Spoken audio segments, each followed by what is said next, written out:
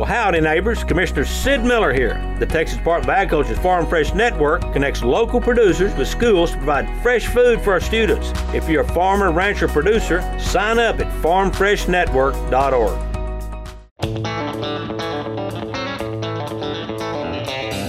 I'm Jared Root with Red Eagle Ranch in Argyle, Texas. You're listening to the latest news in Texas agriculture on Texas Ag Today.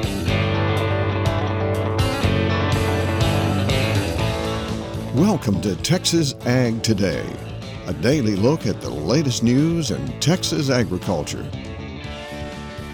Texas Ag Today is produced by the Texas Farm Bureau Radio Network, with the largest farm news team in the Lone Star State. Now here's the host of Texas Ag Today, Carrie Martin. Hello, Texas. We are once again locked, loaded, and ready to roll with another episode of Texas Ag Today. All you've got to do is jump on in with me and buckle up. We're going to take a ride around the Lone Star State as we cover the most important industry in this greatest state in the nation, Texas agriculture. In the news today, cattle futures have made some volatile moves over the past 2 weeks. And it has a lot of folks scratching their head wondering what exactly is causing this. We'll have more on that coming up to kick off today's show. My name is Carrie Martin. I'm your host along with the largest and most experienced farm news team in the Lone Star State. And we're all standing by to bring you the latest news in Texas agriculture, from the piney woods of East Texas to the rocky ranges of the Trans-Pecos, and from the Panhandle down to the Rio Grande Valley. Many Texas High Plains ag producers use the West Texas Mesonet on a daily basis to get important weather information. I'm James Hunt, and coming up on Texas Ag Today, we'll talk about recent improvements to make the Mesonet service even better. I'm Tom Nicoletti, and I'm reporting from the U.S. Meat Export Federation's Fall Conference in New Orleans as we learn how Texas cattle producers are reaping the benefits of international beef demand. That's ahead on Texas Ag Today. This is Jim Hurd in the Rio Grande Valley. Extreme South Texas gets its first strong cool down. The citrus harvest is starting. We'll have those stories and more in today's report. We'll have those stories plus Texas wildlife news and a complete look at the markets all coming up. The cattle futures market has been on a tear lately with huge swings that are mostly negative. Corbett Wall is with DV Auction out of Amarillo. He says it just doesn't make sense. Carrie, I don't know if you can make sense out of this futures market.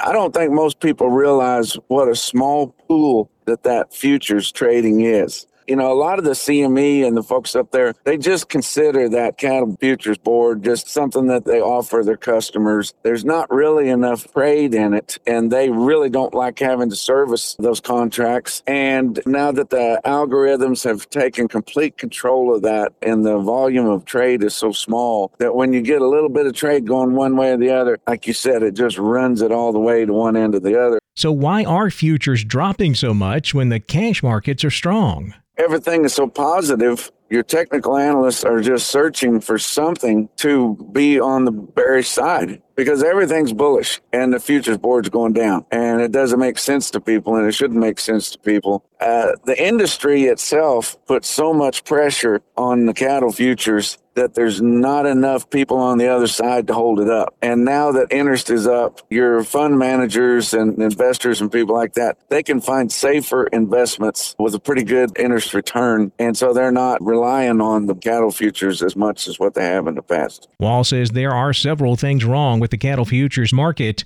but the CME group seems to have no interest in fixing them. USDA has reappointed several Texans to the Cotton Board. Michael Popp of El Campo and Sihi Valverde of Shallow Water are among those who will serve 3-year terms starting January 1st. Miranda Barrett of Sinton and Kelly Gupta of Houston have been appointed as alternate members. John Jones of Floydada was reappointed as an alternate. Douglas Brenner of Richardson was appointed to fill a board vacancy for an importer alternate position and will serve through 2025. The Cotton Board is responsible for carrying out a program of research and promotion to strengthen the competitive position of cotton. For the Texas Farm Bureau Radio Network, I'm Jessica Domel. H-E-B is expanding its San Antonio dairy plant. The Texas grocery giant says the plant is already among the largest in the Southwest, but it's going to drop $60 million to make it even bigger. The work is set to include a new 4,800 square foot insulated metal panel room to allow for new ultra-high temperature processing. The project will start January 1st and wrap up in July of 2025. Many West Texas ag producers use the West Texas Mesonet to get important weather information. James Hunt tells us about recent improvements that will make the Mesonet service even better. The West Texas Mesonet, operated by Texas Tech University, gathers weather data from 155 locations around the region. Many Texas High Plains producers use Mesonet's information daily. And good news, Mesonet's operations manager, Wes Burgett, says Mesonet's phone apps have been getting an upgrade. We released a new Android app last month. It's been out. We've done a lot of work on that. There'll be one more revision in the next few months as we get feedback from people. I think we're up to a few hundred people now have used the Android. We developed it in-house. It took a very long time, but since we can control it, it makes life much easier now. We actually control the development of that app. The iOS or Apple app, we've just redid within late summer. We released a new version of that. So the next thing will be an upgraded version of the iOS app that matches the Android app. So that'll be released in spring, is what we're hoping. Burgett says the phone apps are designed to be user-friendly for producers on the go. To download the iOS, just go to the Apple Store. To download the Android, go to the Google Play Store. They're free under West Texas Mesonet. And a lot of the farmers will set in their tractors and just use the app. They want to know the humidity. They want to know the wind when they're driving in their tractor. It's a lot easier than trying to use a phone trying to access a web page where you have to zoom in. You can't see it. To me, the app was designed to have somebody, whether in a car or a tractor, what is it now? Because you can actually track yourself on the app wherever you are. If you're driving, say you're driving through the Panhandle, it actually follows you where you are and you know what the next station is for wind, temperature, rainfall. That's Wes Burgett with West Texas Mesonet. I'm James Hunt on the Texas Farm Bureau Radio Network. The U.S. Meat Export Federation is holding its annual fall conference in New Orleans. Our own Tom Nicoletti is there. My guest today is Colin Woodall. He is the CEO of the National Cattlemen's Beef Association, and joining him in New Orleans where he attended the USMEF's fall conference. And Colin, explain the intricate role that NCBA plays with USMEF. So NCBA is a member of the U.S. Meat Export Federation, and the reason why is because our international markets are so incredibly important to us. They're incredibly important to the value we're getting for our cattle. And to be honest with you, we look at the future of this industry. If we want to grow it, maintain it, protect it, we're going to need even more international markets. And that's where our partnership comes in to play, because NCBA can use our role as a policy organization in Washington, D.C. to help open markets and keep markets flowing. And then it's up to USMEF to go in and promote our product in those markets. And they do a tremendous job for the industry, and we're very happy to be a partner with them. Texas is the number one beef producing state in the nation. Of course, producers are always looking for new consumer demand internationally. What are some of the opportunities that you see? Consumer demand is just through the roof, not only domestically, but especially internationally. All we have to do is look at the success that we've had with the Chinese market over the past several years. And it's a matter of getting our product on the plate for them to eat. And as soon as they eat it, they're hooked, because we have the best tasting beef in the world. You know, right now we only export about 15% of our overall production, but that 15% is generating roughly about $400 in value to every marketed animal. That's real money for producers in Texas, for producers around the country. That is Colin Woodall. He is the CEO of the National Cattlemen's Beef Association. Reporting from the U.S. Meat Export Federation Fall Conference in New Orleans, I'm Tom Nicoletti with the Texas Farm Bureau Radio Network. Extreme South Texas has had its first major cool down, while citrus harvest gets underway. Jim Hearn has this update from the Rio Grande Valley. The first major cool down has rolled through extreme South Texas. Daytime highs before the front in the low 90s will be cooling down, though, into the upper 40s. Of course, the front will cool temperatures for at least 3 or 4 days, but the front was mostly dry with only drizzle reported and not much measurable. Falcon Reservoir continues its slow increase in elevation, which is certainly good news for everyone. We're now at about 10.4% full. Amistad Reservoir has been holding steady, still at about 30%. The harvest of early oranges has started. Growers remain optimistic about this year's crop. may be about 80% of the pre-freeze level of 2021. Fruit sizes are smaller than normal, and it's hoped that the cold weather, well, let's hope it stays away for the winter season. Well, the Valley recently celebrated the 70th anniversary of Falcon Reservoir. State and Mexican officials gathered on the bridge to commemorate the event, talk about the sacrifices that had so many made on both sides of the river. Towns like Old Guerrero, Old Zapata, Old Falcon, all were swallowed up by the waters, although Old Guerrero does come out of the water occasionally when the reservoir gets low. A lot of rangeland was lost to the reservoir, but has proven invaluable for water source and flood control for the U.S. and Mexico. Falcon dedication in October 1953 with President Dwight D. Eisenhower and Mexican President Adolfo Cortines was supposed to dedicate an empty reservoir. But Hurricane Alice, which was a minimal Category 1 storm, moved ashore near Tampico, moving up the Rio Grande and dumping over 30 inches of rainfall. The reservoir, when full in the lake, is 28 miles long behind the dam. Its 84,000 surface acre-feet of water helps irrigate crops, provide flood control power, and also recreation. For Texas Ag Today, this is Jim Hearn in the Rio Grande Valley. Endangered whooping cranes are making their way to the Texas coast. I'm Jessica Domel, and I'll have more coming up on Texas Ag Today. And Texas A&M is getting a grant to study BRD in cattle. Veterinarian Dr. Bob Judd has more on that coming up next, right here on Texas Ag Today.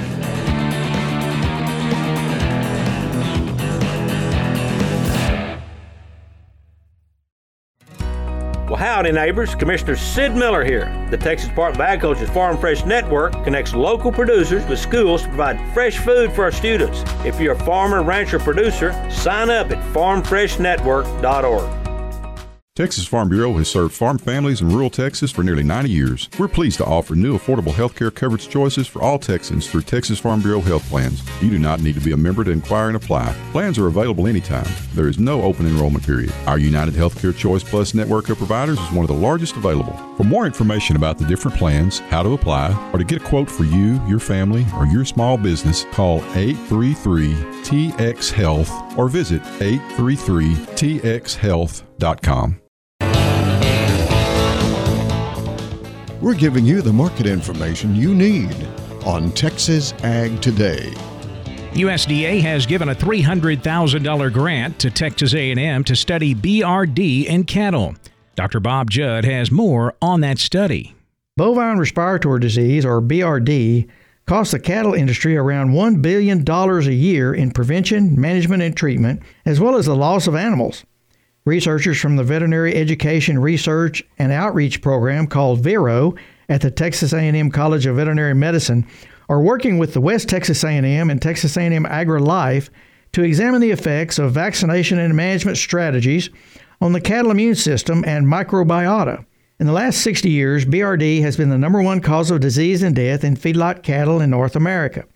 Despite all the research that has been done on the disease, it is still difficult to prevent because there are so many factors involved. Dr. Matthew Scott with Vero indicates that age of the animal, proximity to other cattle with the disease, vaccination status, and individual immune response are all contributing factors. He goes on to say that sometimes low-risk cattle get sick, and sometimes the really high-risk cattle, the ones coming from multiple sources with no management or vaccines at all, don't get sick, and we really don't know why.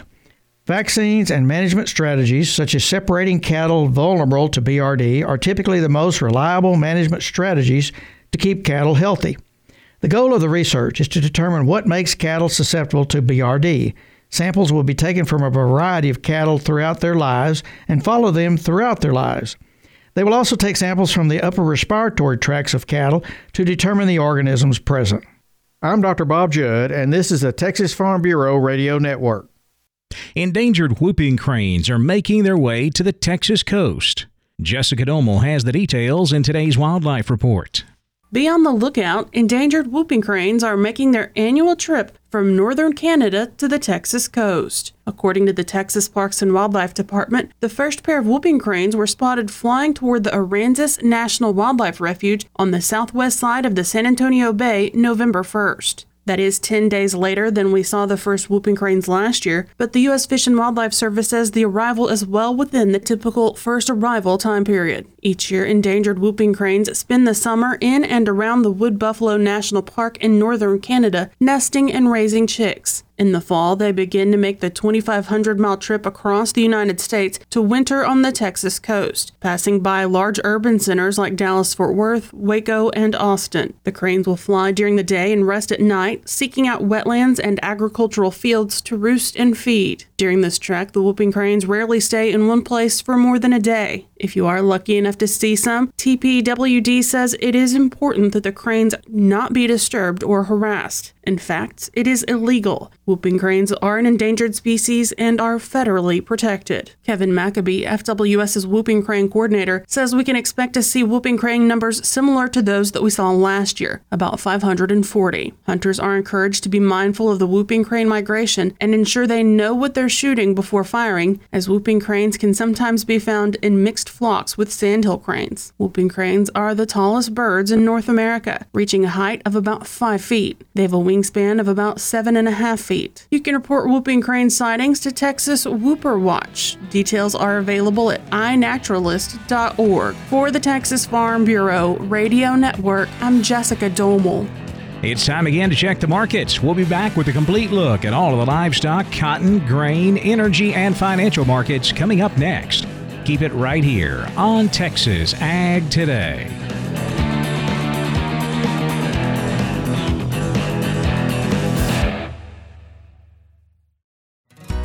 Well, howdy, neighbors. Commissioner Sid Miller here. The Texas Department of Agriculture's Farm Fresh Network connects local producers with schools to provide fresh food for our students. If you're a farmer, rancher, producer, sign up at farmfreshnetwork.org. Texas Farm Bureau has served farm families in rural Texas for nearly 90 years. We're pleased to offer new affordable health care coverage choices for all Texans through Texas Farm Bureau health plans. You do not need to be a member to inquire and apply. Plans are available anytime. There is no open enrollment period. Our United Healthcare Choice Plus network of providers is one of the largest available. For more information about the different plans, how to apply, or to get a quote for you, your family, or your small business, visit tfbhealth.com. We're giving you the market information you need on Texas Ag Today. This past week has been one of the ugliest ever for cattle futures, both feeders and live cattle. Just seeing a meltdown throughout the week. It's hard to put a description on what we've seen in the cattle futures trade in the last several sessions, but nonetheless, it is not good for cattle producers any way you look at it.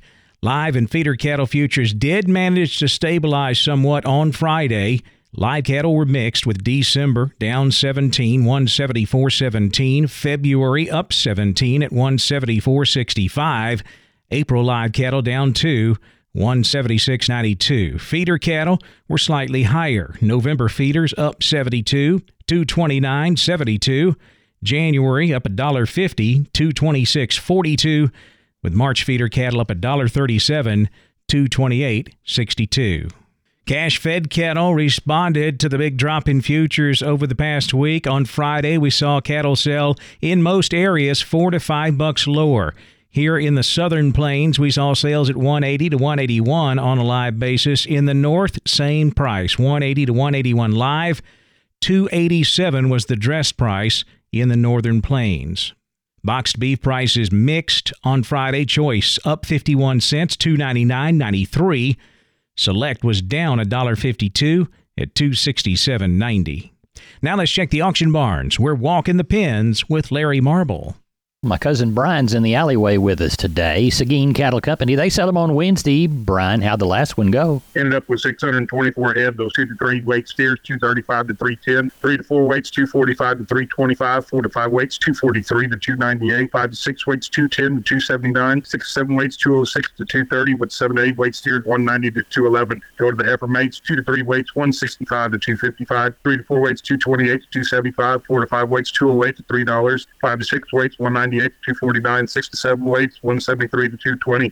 Top end of the packer cows, $1 today. Bulls, not that good on quality, but top end of the packer bulls, $1.20. And add a few pairs from $12.50 to $1,600 with the top end of the top packer cows, bring $1,400. The cheap and goats ended up with 964 head, and then had a couple of big shippers roll in this morning. Those good nannies up $250. Kid goats from $280 to $330. A few little good light Thanksgiving cabritos they bring up to $460. Top end of the billies $210, and them weathers from $270 to $310. Get the Dorper used top end $115 with the Dorper lambs bringing from $280 to $320, and had a few of those sheep lambs, those good kill lambs. They brought from $1.60 to $1.68. That's kind of sheep and goat market. Do we know of anything for next week? Well, they're talking rain this weekend and the beginning of next week, so we just got to sit back and see how much it rains, see what's going to happen. But I've talked to a couple of the shippers, and they still got cattle to sell, and they want to get them there. Like I said, it depends on the weather. Tell everybody how to get a hold of you, Brian. You can give us a call at 830-379-9955, or you can give me a call on my cell phone,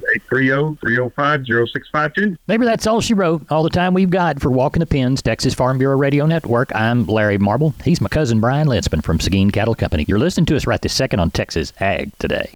Back over to the futures market now, where lean hogs finished slightly higher Friday. December hogs up 45 cents, 71.90. February hogs up 37 at 75.57. Class 3 milk was lower. November milk down 4, 17.08 a hundredweight, with December milk down 10 cents at 16.94 a hundred. The cotton market closed slightly higher after trading on both sides of unchanged through the day. A lot of follow-through from the WSDA report that was out this past Thursday. It was a mostly bearish report for cotton. However, it seemed like most of that was already baked into the market, so the response was actually positive. We closed higher on both Thursday and Friday. Here's how we wrapped it up Friday. December cotton up 76 points, 77.28. March cotton up 27 at 79.48. May cotton up 10 at 80.23. Corn market also seeing some follow-through from a bearish USDA WSDA report last Thursday. That report called for an all-time record corn crop here in the U.S., so that definitely weighed on prices. December corn down 4 1/4, 463 3/4. March corn down 3 3/4 at 479 a bushel. Wheat seeing the same thing, follow-through selling after Thursday's report. Both hard and soft wheat finishing lower. December Kansas City wheat down 7 1/4, 640 a bushel, with December Chicago wheat down 4 3/4 at 576. In the energy markets, December natural gas was unchanged at 303. December West Texas crude up $1.91, 77.65 a barrel. The financial markets were higher Friday afternoon. The Dow up 328 points at 34,220. The Nasdaq up 255, 13,776. The S&P up 59 at 4,406. That wraps up our look at the markets, and that wraps up this episode of Texas Ag Today. I'm Kerry Martin. Hope to see you back here next time as we cover the most important industry in this greatest state in the U.S. of A, Texas agriculture. Thanks for listening to Texas Ag Today. Be sure to subscribe to our podcast on Apple Podcasts, Google Podcasts, or Spotify. For more Texas Ag news and information, check out our website at texasfarmbureau.org or tfbradio.com. Texas Ag Today is a production of the Texas Farm Bureau Radio Network.